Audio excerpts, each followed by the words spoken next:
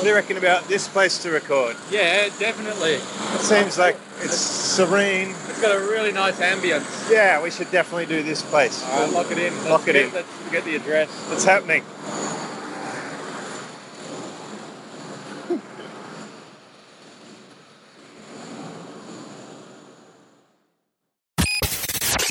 Unapologetically hypeless and heartfelt. This is Kicking Back with James Schramko and Joel Osborne. All right, so this is Kicking Back. I don't know what episode. Well, who knows? It's been so long. We've been getting mail. Do we online. do that the serializer thing where we're like episode 10 or 12 or whatever? Do we do that? I think we do on the website. Okay. We should refer to it. That would require more professionalism. You forwarded on some messages that were sent going, what's Where going on? Yeah. Where's Kicking Back? Where have you been? So where are you? Where have you been? Well, all over. But mainly this last month being holed up at SBS Studios doing the show with Jamoan for the World Cup. Right, so that's the soccer or football. Football. As Depends where you are. Yes. So this is episode 14. And it's the Where's Joel been? Yeah, you got some new fans with your picture with Teddy. Oh, I did. Yep, last month. Oh yes. Now this show we did like a month worth of prep for it. So we were down in Canberra and then up in Brisbane for a couple of weeks. What do you do? We're just doing shows. Like Jamon and I were doing shows. And then like comedy shows. Yeah. Is this like a warm up? Yeah, but we would like do the shows at night and work on the material. Did during you the day. try some of the material in the shows? Yeah, well, what we've done is kind of gone through. Jamon's got a huge back catalogue, so gone through that, and I've gone through and said I think this material and this material will be good to, and we figured out ways of working it into the themes that have been happening throughout the World Cup. So there's a real kind of science to figuring out. Basically, every day we sit down, we get a heap of clips from the film editors, and they say, here are things that have happened in the game during the night, and then we go through that and go, we could link that up to this bit of material. So basically you're building a freeway of jokes and then you're designing on-ramps to get people there. Exactly. From whatever's happened. Yes. And then also material that we write about, the clips. Could you give us an example? Something you'd predetermined was funny and then something that happened on the day that you linked. Yes. Okay. Well, there's a few examples, but one of them's dancing. Like, the players were doing these dances after they win. Yep. And we then went to, I then said, well, there's all this dance material that you got. Easy. Link, bam, straight in, killer material, done. So what's been the most successful gag so far in the series? Oh, God, that's hard to, I don't know. Is there a way for you to measure it? This whole series is a blur. It's like, I can't even remember what happened. Do they come in and say, oh, you got good ratings or viewing or we had complaints or like any feedback mechanism? No, like no. You have a live crowd too, right? We do. They are a live crowd and they're standing up too. It seems small. Yeah. Well, it's a small studio. But see, for the first few days we were doing pre-tapes at 5:30 p.m. So 5:30 on a Tuesday. Who the hell's getting off work in time to get to the studio? Wiggles. Yeah, well, yes, the Wiggles do. Yes, they all look different. No, Jeff though. I only recognise one Wiggle. Well, one of them looks very feminine now too. He's a fun character. Yeah, the Wiggle you had on, but yeah, well, he's the guy, Anthony. He's the guy that originated. Those guys are like unbelievable. The success that they've had.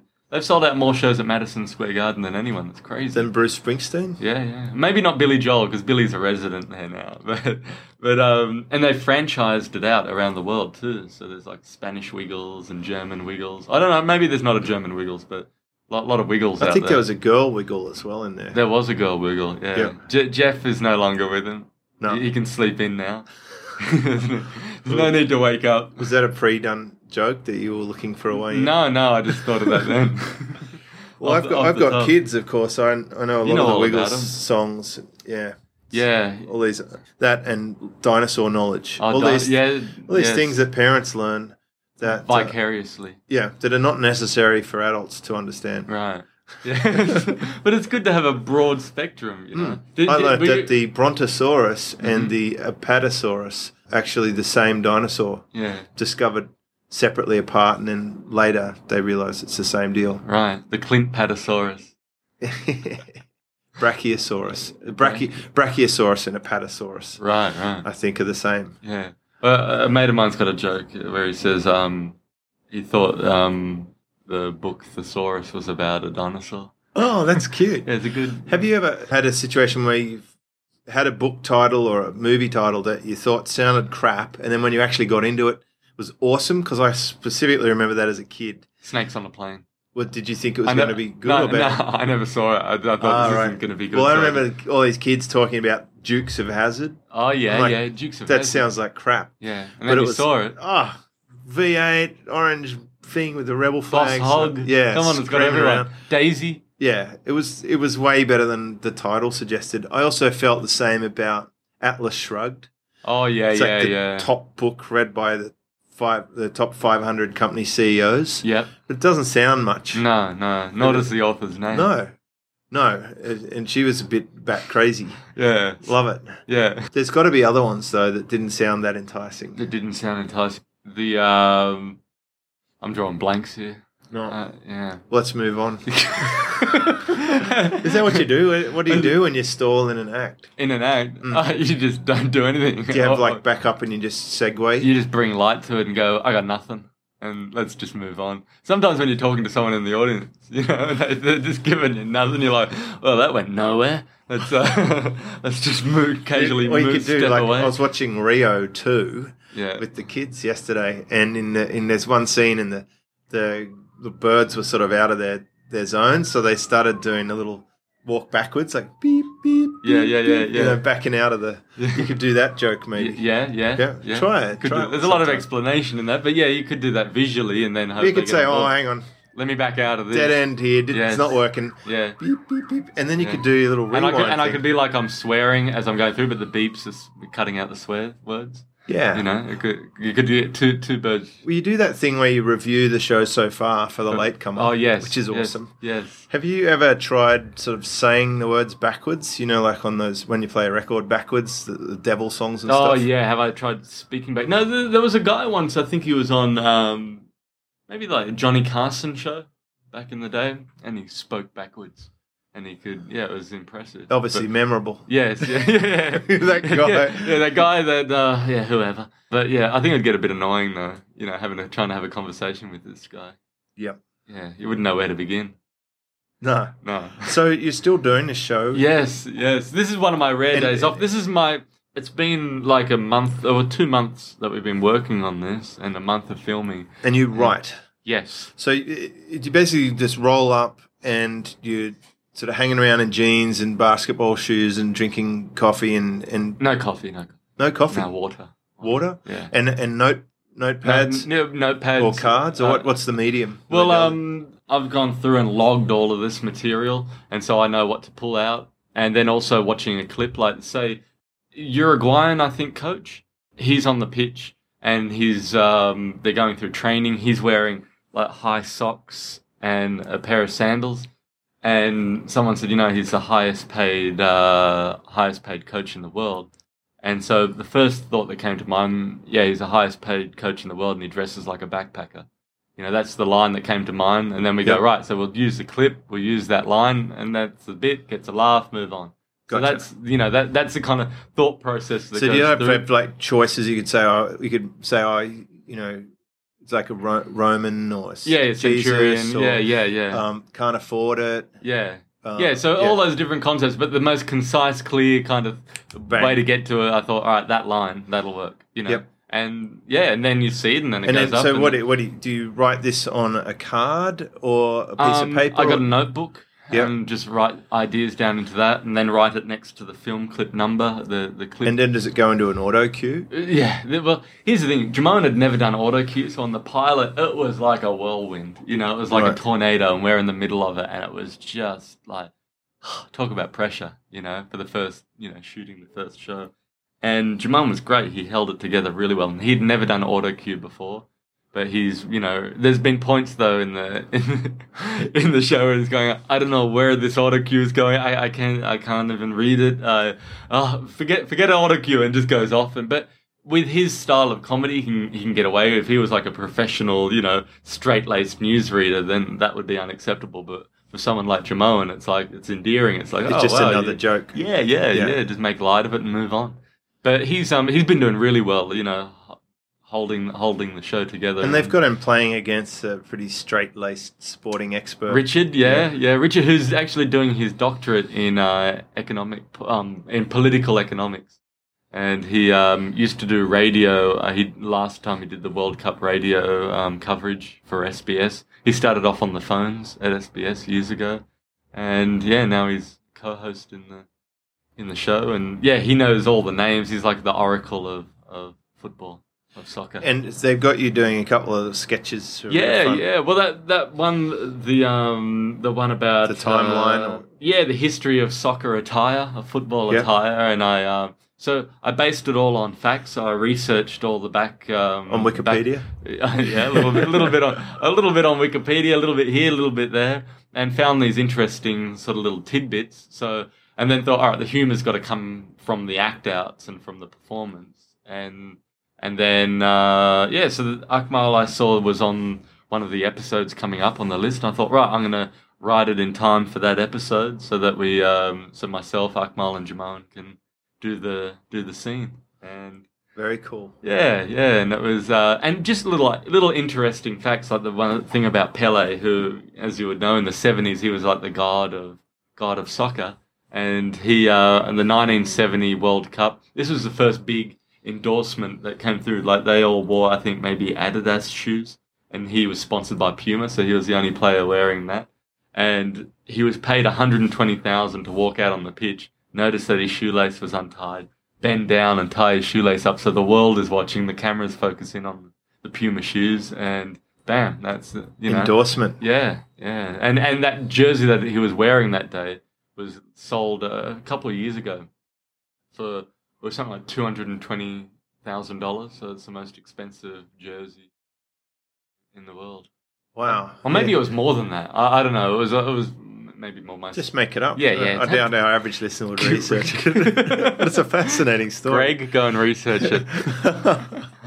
We have 2 listeners now, though. We have new super fans coming on board, asking where you are. Yes, you're trying to track Nick. Yeah, tracking me down. Where's Joel? He sent me that. Yeah, put out an all points bulletin on you. Yeah. Well, we do actually get quite a few downloads, surprisingly. Yes.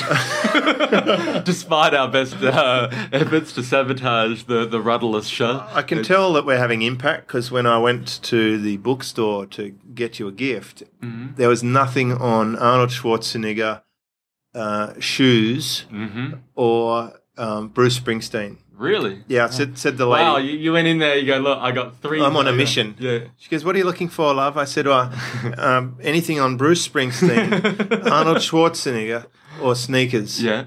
And then after she got over the weird sort of request, she goes, okay. And then we went off. We have something in the mentally challenged section. That's why I got you a book on Steve Jobs. Yes, well, yes.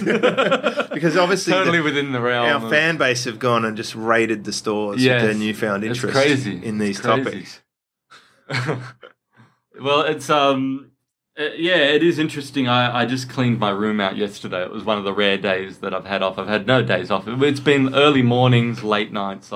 Jamon and I meet up, we drive in, we're working all day, and we film the live you drive in together? Yeah. Isn't that nice? Yeah, and we talk. Does he pick you up? No, I go over to him. Yeah. Because he lives in Melbourne, so he's just staying. Oh, right, there. So he's a guest. Yes. Yeah, and you pick him up, drive in. And we talk about, what's going on, talk about the show and what have you, and then we go in, we hit the ground running, get to work, we have production meetings, and then we have rehearsals, and then we have the actual filming because it's all live, so it's So with rehearsals, do you do it like try and run through the whole show? Yeah. We block through it all and go through what the clips are going to be. There's a lot that goes into it. Yeah, it sounds like it. Yeah, it's like a and then basically straight after the show's done. It's like throw all of that out. All of that out. Start again tomorrow.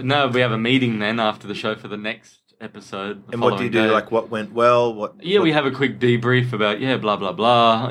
What went well, what didn't go so well, and and then we then we move on to the. And what is the hope of someone performing on this? Is it that they'll be discovered or picked up for another show? Like their performance is part of their volume of work or resume? What you mean the guests? On would you want to pick up a writing gig on a big comedy show, or are you doing this for? Well, I've got this weird. I was talking to Jamone about it the other day when we were driving back, because Jamone had his own TV show back in the 90s. And your other friends of yours had radio shows. Yeah. Akmal was on Nova, and but they both left. The demand was there for them to continue, and for Jamone, it's a lot. He did a lot. It was something like 30-something shows, I think. And, it's a lot of material to burn through, and he wanted to go out and tour and hit the road. You probably just become over it. Well, I wondered, people like Letterman, Yeah.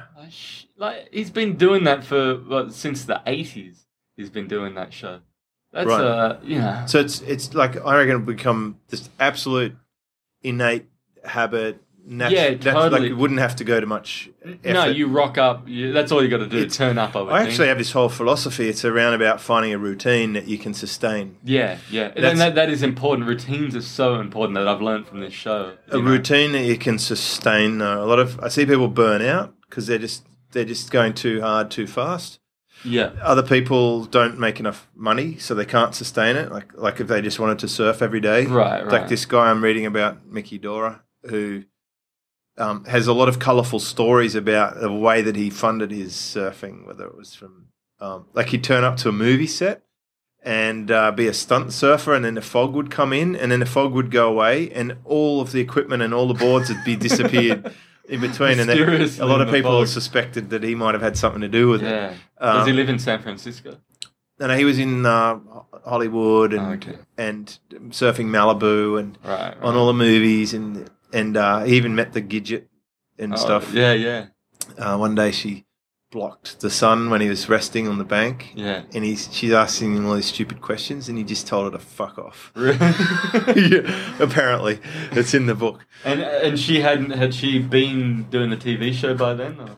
No, this was the daughter of the guy who wrote that series. Oh, right. Was the actual real Gidget. Oh, right. Based on a girl in Malibu. And she'd basically go home and tell her father all these stories of these surfers. And he's like, hang on, let me get my notes. Guys living on the beach and mucking around. And he basically wrote it all down and then made all the film about it. Right. Is the story. Huh. It's a fascinating book. This is called All for a Few Perfect Waves. Right. That's my submission for the partially completed book review. Nice. I'm at 75% through.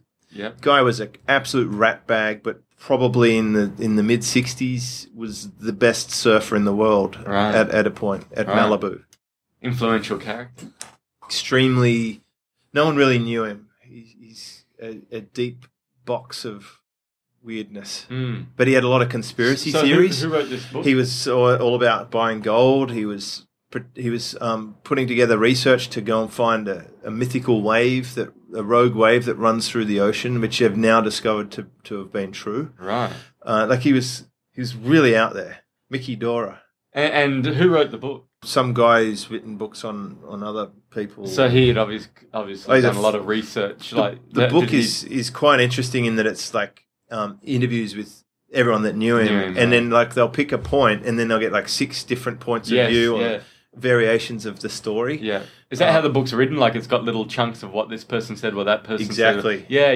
He was so against contests that apparently in one contest he pulled down his pants and mooned the judges. Yeah. Nice. But then another guy says, oh, look, his briefs split, they broke, and they say that it was mooned. So you get all these different perspectives, and it's kind of up to you to decide what happened. Right. That sort of reminds me of the pig's father, who's a barrister. He's a criminal barrister, and he had to defend this guy who pulled his willy out in a jewelry shop. And he had to defend him on. This is what he said. He defended him on the grounds of this gentleman having a zipper malfunction.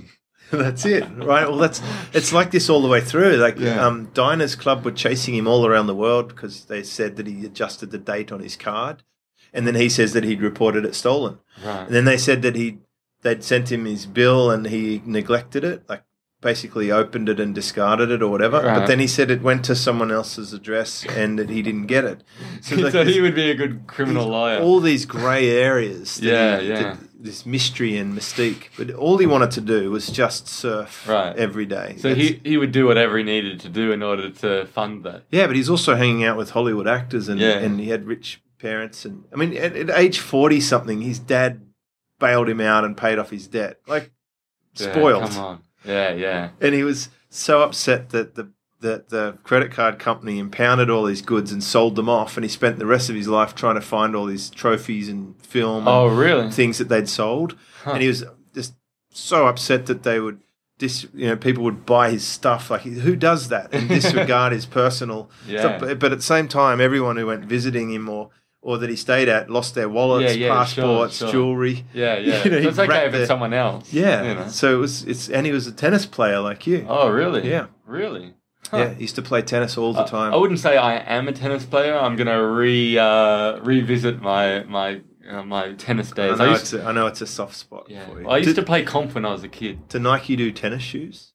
No. I only do Nike in basketball. Jordan. So when you cross sports, you change categories. Adidas. Yeah. Because Ivan Lendl, he was my favorite tennis player when I was a kid. I think Ivan. Patrick Rafter gave me a pair of Adidas. He must have been sponsored by them. Really? Did you meet him? Yeah. Oh, right. We used to lend him cars because I think he was an ambassador for Mercedes-Benz. Oh, right. Yeah. He's a nice guy. Lovely guy. Yeah. He used to have a little bag with the rubbish from the car. He'd say, "Oh, I'm sorry, is there somewhere I could put this?" But then you get the car back from Fashion Week, there'd be like syringes and condoms, and the seats would be burnt from cigarettes. Because they're entitled, those fashion people. Oh my God, the attitude from the fashionista was disgraceful. And I remember a Formula One driver used to hand back his car, like he'd have a boogie board, plastic wrapper and sand and towel and just, but I'm done with it. Here it is. Horrible. An English guy. His first name's Damon, last name Hill, but I won't mention his middle name. I don't know what it is. A rat bag. Yeah, he because Jamone and I for this TV show went up to Noosa and spent the day with Pat Rafter doing some taping of Who tapes? Filming. No, they actually do use tape. A lot of places still use tape. Yeah, they do. But they do, within the television industry. They still use old school stuff. Yeah. And he... it's like film. They still use film for films. Yeah. I thought that they'd improved digital now to match the grade of film, but... I have a feeling they still use actual film in films. Right. In the Spielberg does. Yeah. Because you know the old story about that. So... we went up for the day, and Pat turns up, and he's got his bucket of balls and his racket, and he was great. It was a great sport, but there was like a monologue that had been written for him to really boost the morale of the troops of the Socceroos, and it was being played, before the Socceroos were knocked out. Oh, right. And it was meant to be, the concept of the piece was meant to be great speeches like Churchill. And great morale boosting speeches, and then get a famous sports star to recreate it. But somehow it got mixed up along the line, and they had put together basically lines from movies like "Life is like a box of chocolates," and you got to find the force within. And all this. So it's a mashup of cliched lines. Yeah, but it kind of took away. It didn't make sense. And Jamone and I didn't know about this, and we're driving up with the director that day, who said that's what we're doing, and it's like, no, I don't think that's what we decided on. And he's going, no, that's what they said we got to do. And Jamone said, listen, I was the one who came up with this original idea, and this isn't going to work. So there's a big thing going backwards and forwards the whole trip up, and phone calls and everything. And then when Pat arrives on the day. And they said, we're going to get it. He goes, I'm not doing that. That's fucking shit. I got that on email. I said, I'm not reading that. That's hopeless. He said, I'll do this other one. And it was great, So it just solved the whole problem there by Pat just realising as well. Hang on, so basically, they're going to draw the line or whatever. He's happy to put on Bond's underwear. Yeah.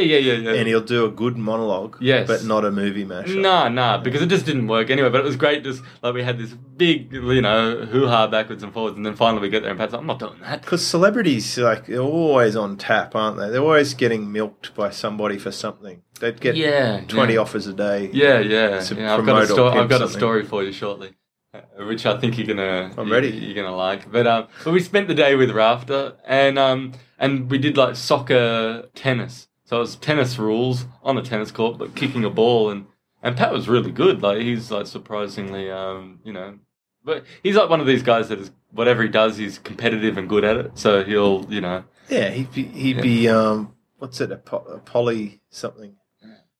Polystyrene. No, those people who are good at everything. Polygraph. No, polymath or something. I don't know. They're just good at everything. Yes, one of those guys. I have to look it up or something. No, I don't think it's that big of a. No, I do. Oh, you got to look it up now. I do. I think but, it is. But he's so his serve is incredible. Yeah, polymath. Okay, polymath. Well, there we go. It's like a person whose expertise spans a significant number of different subject areas. So maybe that's more of an academic thing. But he's someone who's very knowledgeable, like Leonardo da Vinci. But I like the fact then that you had to look that up excludes you from that category of a polymath. Thanks, Joel. Well, I did actually nominate it before I looked it up. I wanted to verify it in the interests of accuracy. You're a humble polymath. Yes. It's a question. If I was a polymath not trying to appear as one, then that would have been the perfect move. Good because foil. You just proved what you said, but in a very humble manner. It's like in the movie I watched last night called Bad Words. The guy tricked his fellow contestant into winning a competition they were both trying to lose. Right. Yeah, by calling out the answer but spelling it incorrectly. Then this spoiler alert in hindsight here. But the kid corrects him, so therefore the other guy didn't really cheat, and then the kid had to answer it and get the answer right all by himself. Right. Pretty tricky. Yeah. Strange movie too. It's like a 40-year-old winning spelling bee contest. Right. Did you ever see that doco about the spelling bees? No. I've got it on DVD. I'll lend it to you. Were they cheating? No, it's really good, but just the pressure that these kids go under and the parents. And I think the movie might have been a really light gloss over some of the aspects. One of the main characters, his parents make him fly and coach while they're up in front, and then they make the kids stay in the hotel at the event, and they stay somewhere else to get him a bit hardened up. Right. And he's like 9. Yeah, you gotta find your own feet, son. And then the other main character is 40. He's like taking him out, getting him drunk, and buying him pornography, and that's not seedy at all. No, not at all. You would totally not get arrested for that. Yeah. Was Rolf Harris in this film? Speaking of Rolf Harris. Here we go. No, the last time I thought of him was when I was surfing at Malibu. I rented this board that was so flimsy it was flexing around like a wobble board. It was like, bloop, bloop, bloop, bloop, bloop. Yeah. And I should have known before I paddled out, because when I went to the rental place, there was a hole in it the size of a golf ball. And I said, dude, I think maybe I should get a different board. And he goes, it'll be fine. We'll just put some wax in it. And he gets chunks wax on it. I said, I think you're going to have to tape this up. Yeah. So we put tape on it. But I'm paddling out. It's like, bloop, bloop, bloop, bloop, bloop. It's. Yeah. I'm thinking I'm going to snap this thing in half. Yeah. But I survived and took it back. And I'm surprised I even bothered to check that I brought it back. It was so far past. Lackluster. It was. But boards go up a significant degree of quality when you go somewhere like Hawaii, where they're more geared around people renting boards than bringing your own. But you would think that Malibu... Oh, yeah, I guess there's not too many people that are going to Malibu to surf. Probably not like in the 70s, 60s. Yeah, it's not like the hub. They're there to be seen, but not to be seen trying it's a pretty cool spot. It's just this long break that's certainly I wasn't used to. You know what would be a great trip? Doing I've done it, but a great surf trip would be driving up the PCH highway up through to San Francisco.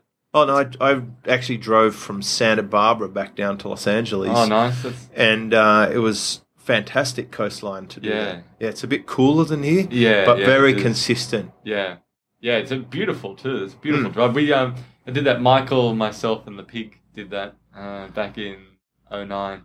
Did the road trip up there, and Michael had been up all night, And we hit the road at like 6 a.m. to try and beat the traffic out.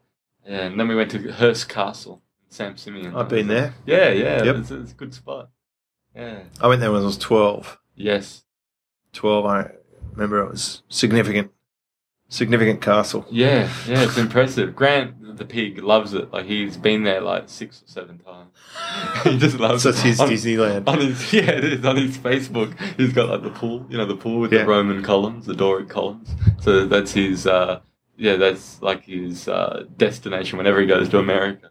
He's got to go to Hearst Castle. Do you have any plans to travel? Any travel plans in the pipe? Not at the moment, no. Just work. Get to it. Get to work, man. You're just in the machine. Yeah. When does it end? Saturday. Right. This Saturday. Okay, so we should do a post-show discussion, see what happened. Yes. If you had your time again, would you still sign up for this? Yeah. You love it? I've learned so much from it. It's been like full on, a lot of work, but What was the most surprising thing? The first day, I think, when it was just like full on, like because you're normally just cruising around in a car, rural somewhere, a town with like 20 people, or on a boat, 4 of them hiding in your cabin. Yeah. That's actually, I'm taking off to South Korea in a week and a half. Are they the good Koreans? They're the good Koreans. Okay. Yeah. Don't want to go any further north, but. Taking the cruise ship then over to Japan, so that'll be interesting. I've never been to Japan. Japan's got surf. It's got hot cars, and ski fields. Yes, sometimes, and it's got and like sushi. Radioactive sushi. Yeah, radioactive sushi. That'll be fantastic. I was reading in a magazine about a surf break that's controlled by the Japanese mafia, the Yakuza or whatever. Yakuza. And they cut fingers off for bad. Basically, if you do something wrong, you're supposed to cut one of your fingers off as a sign of respect, and you work your way up the hand. And what if you're just a rat bag? Like, I don't respect myself. Yeah, basically the deal is the more you cut off, the harder it is to grip your sword, so you need more support of the boss. So it's more loyalty. Right, they need, and so there's a lot of guys that are missing pinkies and stuff, right, according to the article that I read. But what if you just don't have any respect for them? You're going to die. Oh, right. Okay, so it's either that or die. Yeah. And these guys needed permission to surf the break that was controlled by this mob. Radioactive break. Yeah, and and they were offered sushi. They were told by a visiting expert, like, eat lots of almonds and stuff because it can suck up the radioactivity. Wow. And don't eat anything out of the ocean. No. And then the Yakuza took him to sushi dinner. And they're like, oh, shit, we've just got to eat it. Yeah. Yeah, so they don't know if it was poisonous or not. Right. Well, they'll find out. They will. The cruise ship goes, to South Korea, to Japan, so doing that for, a bit of fun. So does your agent book these gigs? Yeah, he called me out, because this year I've taken off, like, I did some cruise ships at the beginning of the year, but I said no to all other cruise ships, and then this one came through. And it's on a nice high-end one, and the money's really good. And I had never been to South Korea or to Japan. I thought, you know what, I'll give it a go, and if I like it, I'll do more of them, but if I don't like this one, then I'm not going to. I reckon you could have a lot of fun on them. Yeah, well, on this one, I think, because, they look after you. So does your agent go out and hunt down these agencies, or these companies, or do they come and contact him? They come and contact him, yeah. So I'm lucky enough to, got people who know what I'm doing, so they call my agent and say, listen, is Joel available on this date? Can you do this? And then he, calls me and says, are you up for it? You want to do it? And I say, yeah, okay. Yep. So that's pretty much how it works. And I guess you've been so busy, you haven't had time to read anything? Not really, no. I just cleaned my room out yesterday, which has been left in disrepair for the last month. Because mostly full of sneakers, wouldn't it? Well, yeah, in the cupboard. Yeah, they got the special spot in the cupboard. But books and DVDs on my floor that I've got up and dusted off and put into an order. And it felt really good to put everything, in its place. And I just realised how much I've got to read. And it just every time I do something like that, clean up and see all the books that I've got to get through, it just reiterates the Schopenhauer quote, which is, when you buy a book, you think you're buying the time to read it. Yeah, that's so true. I think we all fall into that. And rather than surrender to the overwhelm, I treat it more like a resource library that I can just cherry pick when I feel when I need something right then and there. Yeah, I go straight for the thing that's going to help me. Sure. And that's how I use it optimally, rather than let it bog me down. Yeah. Yeah, but it's nice to hold on to them. I know that you've done the culling, but you've held on to the good. No, I collect things. I collect books. Yeah. I mean, I've gone digital now, but I still have. It's nice to have that 1,000 or more books. The physical book, and I want to build like a big wall and just have all the books there, like you say, as a resource that you can go back to. I want to build a wall to display surfboards. Yeah, but I use them. So maybe like a quiver that's a visual display, but you can take it off. Like Batman with his bat suit. Yeah, exactly. You got your wetsuit up there, like hanging there, like ready to go, and you look out. I have different variations of wetsuits. Yes, just depending on the climate and the dryness. The dryness, yeah. Well, Jamoan's a surfer. Really, he gets out there, and we were talking about it the other day. He's been going down to Bondi each morning with his son Mario, and he's a good little grommet. He gets out there. And they've been hitting Bondi Beach each morning, and Bondi's got some great. See, I get the Aqua Bumps, which is a visual newsletter every day. Right, highly recommend it. Yeah, there's that one, and there's one for Manly, which is the Daily Sprout, and it's got just every single day these people SproutDaily.com. They basically send pictures of what's happening that day. Right. The visual surfers and that was a good day. What day was that? Well, every day's got great pictures, and the Aqua Bumps is the same. Eugene Tan's been doing it for like more than a decade. But you've got the best surf report. Just turn to your left. Yeah, it's true. I can look at the app to see what the surf's looking like, and then I can actually go and look out your window. Look out the window, and it's just fantastic. Yeah, there's some But good Bondi shots. looks like it's going really well right now. Yeah, it was sad the other morning, though, that person that died at Tamarama. Right. What happened? Off the rocks. Surfer. Jumping off the rocks? I didn't get the full details, but it was the other morning. Yeah, it's pretty sad. And we were just down there the other morning. It's funny when something connects with you. I was heading off to watch a movie at Westfield, and I heard on the news someone got stabbed at Westfield, but it was a different one. But it could easily be just my Westfield, right? Yeah. So on that note, we need to transition. No, right? but no, just before we transition from that, I've got a theory that it's how close. So many people die every day, but it's how close it is to you that people give it the weight or the recognition. Like when you go to a funeral, you start contemplating your life. Yeah, sure. Yeah. But if you knew that person, that means so much more to you than if you didn't really know the person. Or if you're, say here's the thing, when September 11th happened, which was terrible, that was a big, that was a major hit close to home. But, people have been dying from terrorist acts in the Middle East for a long time. They probably still are today. And are today. Someone's being shelled and sitting in a corner of a building that's rocking its foundation with no food. And Sure. And so it's the proximity of it that people, attach to. So it's, Well, there's even those tests in the books where people are happy to administer electrical shocks to another person, just not to themselves. Right. Like, it's just a selfish thing. Yeah. And it's a shame. You would think that, everyone's life is important, but, It's like when you see one of those, the mandatory warehouse scenes in a movie where someone's getting beaten up, tied to a chair and tortured, usual stuff. Yep. Like the person administering it, it's not that hard for them, but it's really hard for the one receiving it. Oh, yeah. It's a weird, it's weird that, but it's it shouldn't be, but unfortunately the guy getting his ear removed. I remember that was a very graphic film when it came out. The back seat of the car, the white upholstery and the blood. Oh, that was Pulp Fiction. But no.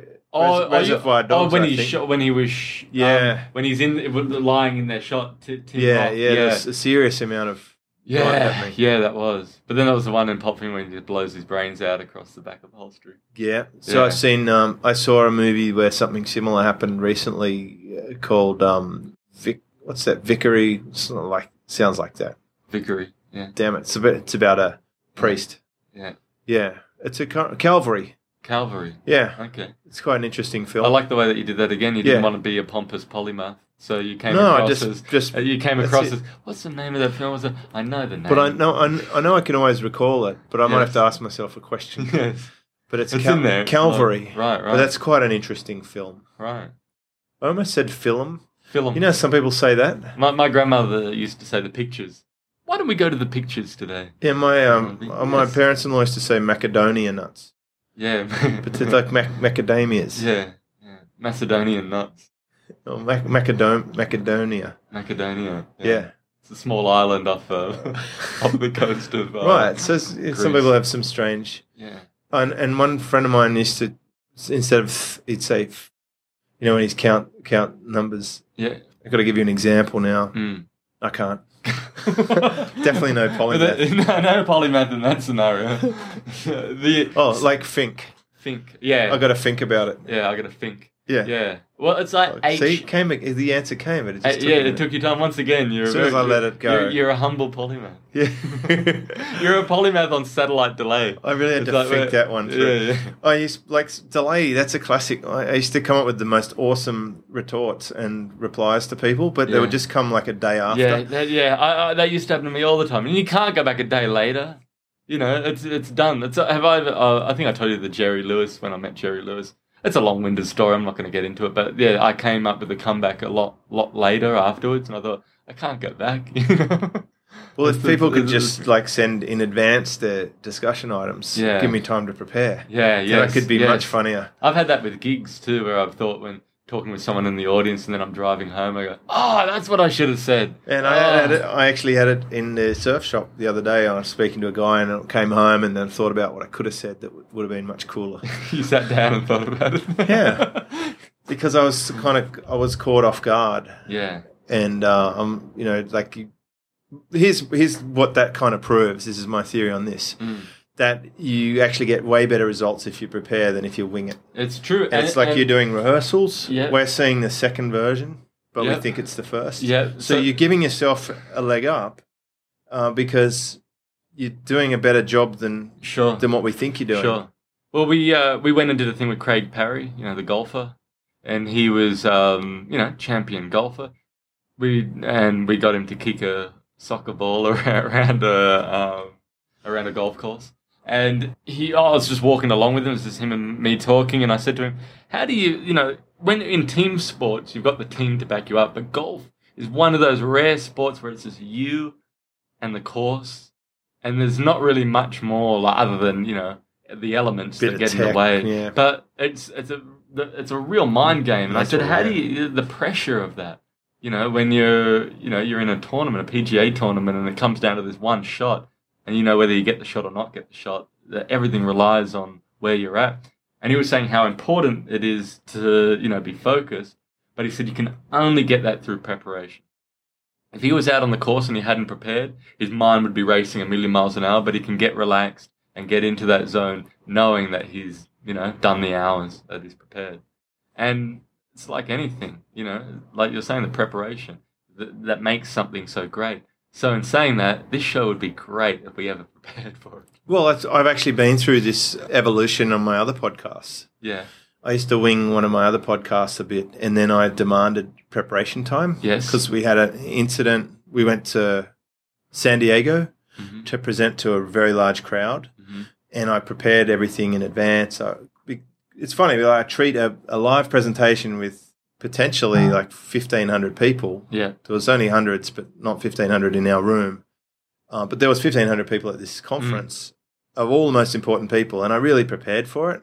And I really wanted my co-host to just go through the slides with me, but he wouldn't because he said his best work's off the cuff. But I said, no, it's not. And we weren't as good as we could have been because he kept second-guessing what was coming 3 slides down the pack, which he would have known. Right.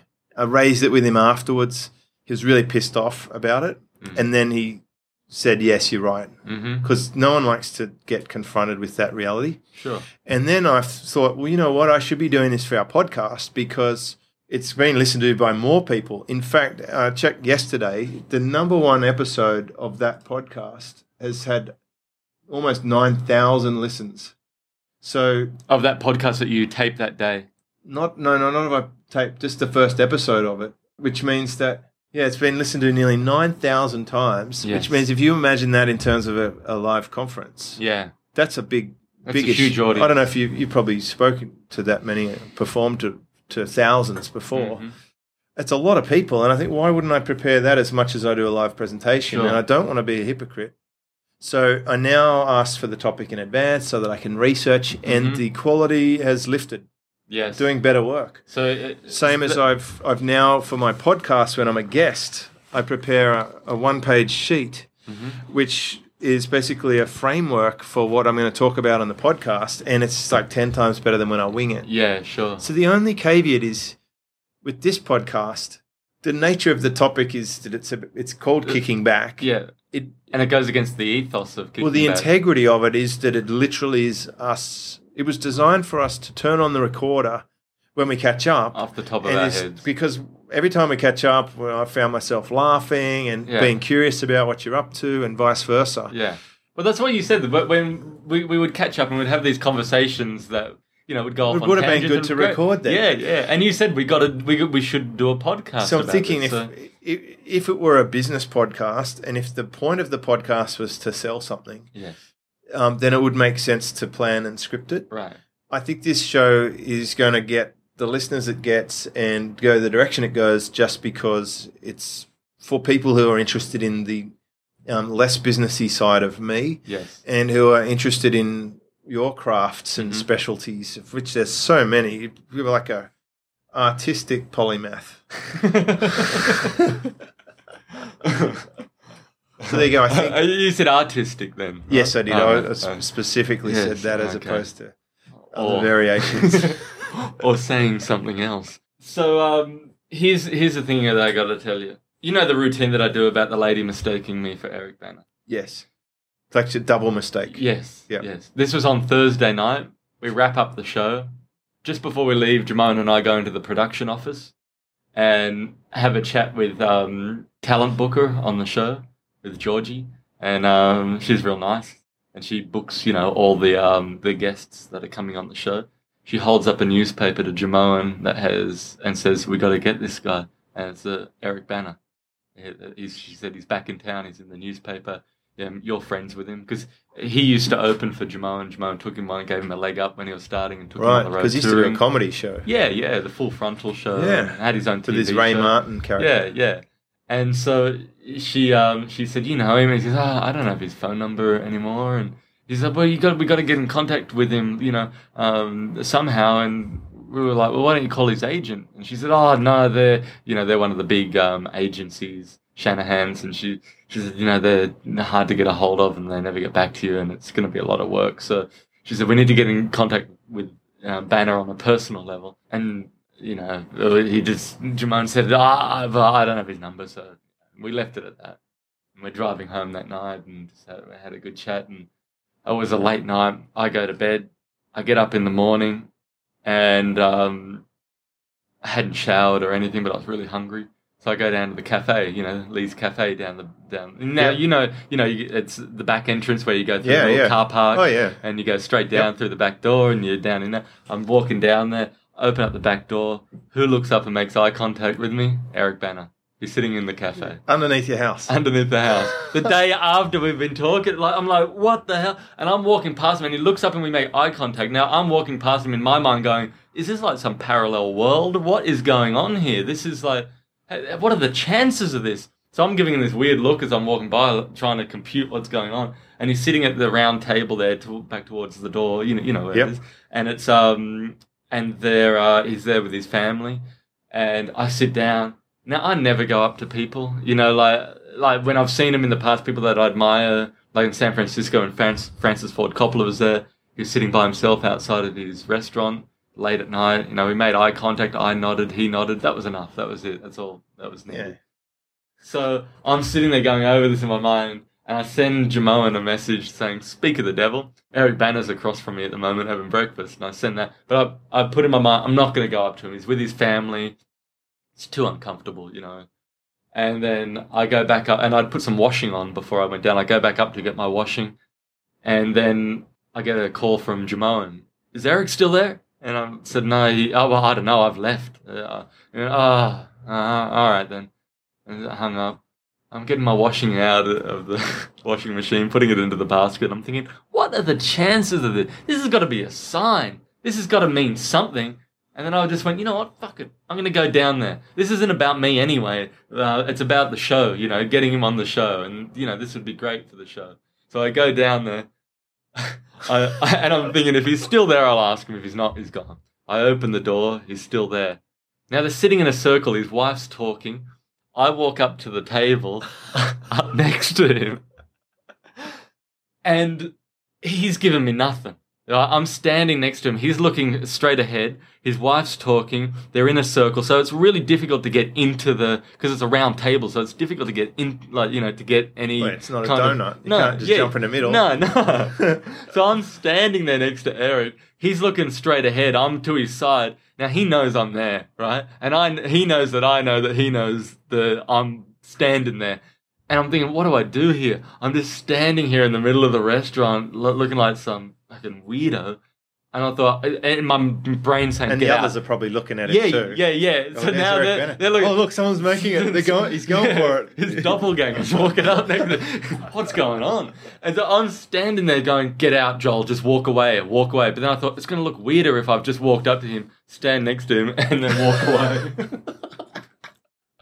So I'm thinking, what am I going to do? He's giving me nothing.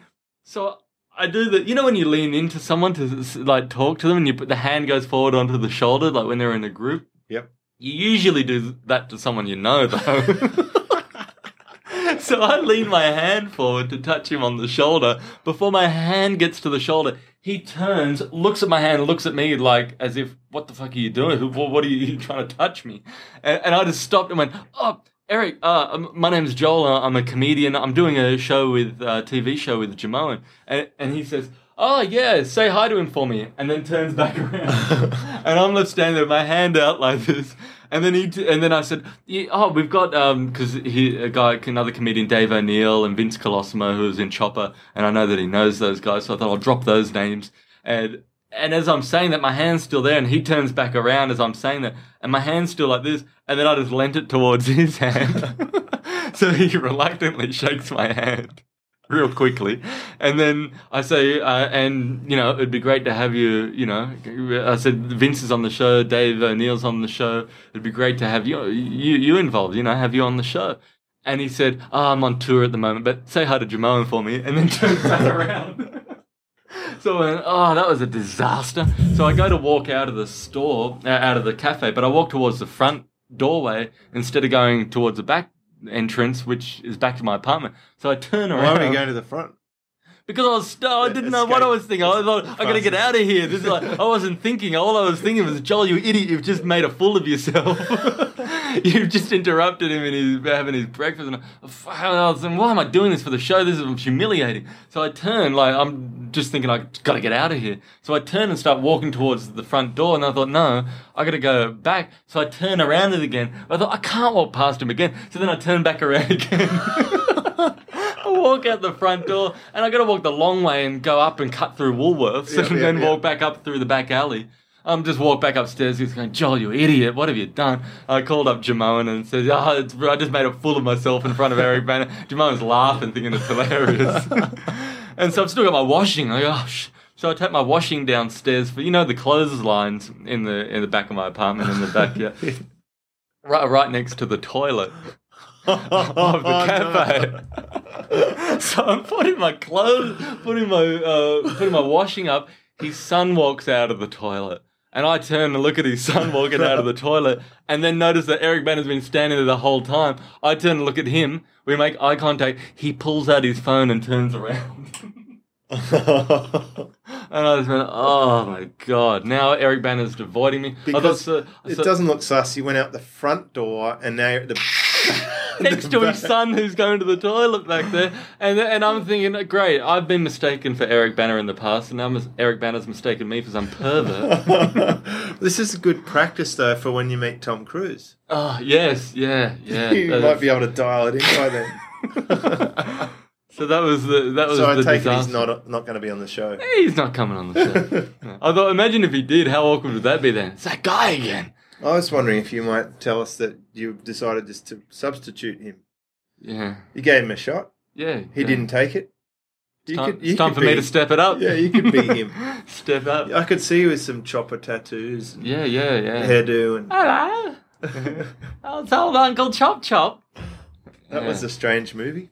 Yeah, he was great in that. I think that was, been his best role. Oh, So I'm exhausted listening. It's a very good story.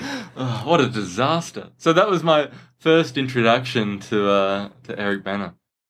And maybe Maybe the last. and he didn't report you or anything. No, the cops did not get involved. No, I can feel for him. He's just going to a coffee shop. I know, and I don't do that kind of stuff, and I totally get it. I would never normally do that, but here's the thing, though. He knows Jamoan. It's up to him now if he wanted to reach out. Yeah, but I wasn't like some nutter random, although I came across like that. Yeah, but it was a legitimate. thing. And it wasn't about me. It was about for the betterment of the show. And so the next day I go in and I'm telling this story, and the people in the production think it's hilarious. And Georgie, who's a talent booker, says, "I'm so glad you just told me that because I was just about to call his publicist." So imagine that. Don't worry, he's spoken with Joel. Everything's fine. Oh dear. So that was that. But the weird thing is, like, Banner's always been like, there's like throughout my life, like he's sort of been. There's been moments like of. He opened for Jonathan when he was starting out, Amazing Jonathan. Oh, wow. He fell off the stage on the first night and broke his leg. Did you tell him that? No, but come on, he didn't want a bar of me, let alone giving a whole back history. And his manager, Lauren Bergman, I know her from years ago, and then the thing with Jamoan, and yeah, so there's a lot of 1 degree of separation. In hindsight, you could have done something really clever. Yes. It was only a matter of time till we bumped into each other. Been riding your coattails this whole time. Like he broke a leg so that you could take Jonathan's spot. Yes. See, mock him on a weekly basis. Now, had there been show. time to prepare? Yes, but this was a spare of the moment racing through my mind saying, "Get out, Joel, bail on this. You're making a fool of yourself. You're standing in the middle of a restaurant next to a guy who's not even acknowledging you." And did the restaurateur, who's your friend, Lee, see this go down? I hope not. Humiliated. Lee had me up on his wall in the cafe from the newspaper article of me. And, I hope it wasn't under their table. Oh, imagine that. It could have legitimised you. They might have said, "Oh, what if he turned and said, 'Oh, Joel, I've been dying to meet you.'" Yeah, that would have been nice. Yeah, no, there was none of that. It was, I'm sitting here with my family. Fuck off. Yeah, that's fair enough. And fair enough. And stop hanging around the toilets when my kids are. He's going to be approached every single time he goes out. Yeah, it'd be annoying. Yeah, but he smiled and said. So he shut me down politely, Shut me down politely. Very good. So...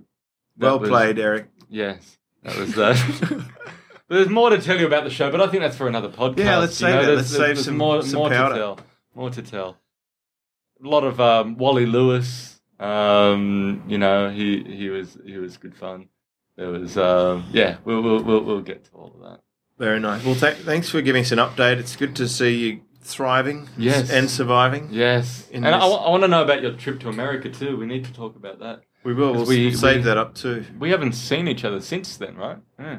No. It's been a while. This has been the longest gap of the Kicking Back, That's hopefully built up we haven't completely diminished our audience. Let's hope absence makes the heart grow fonder. Yeah, I'm sure it does. Yes. Thank you.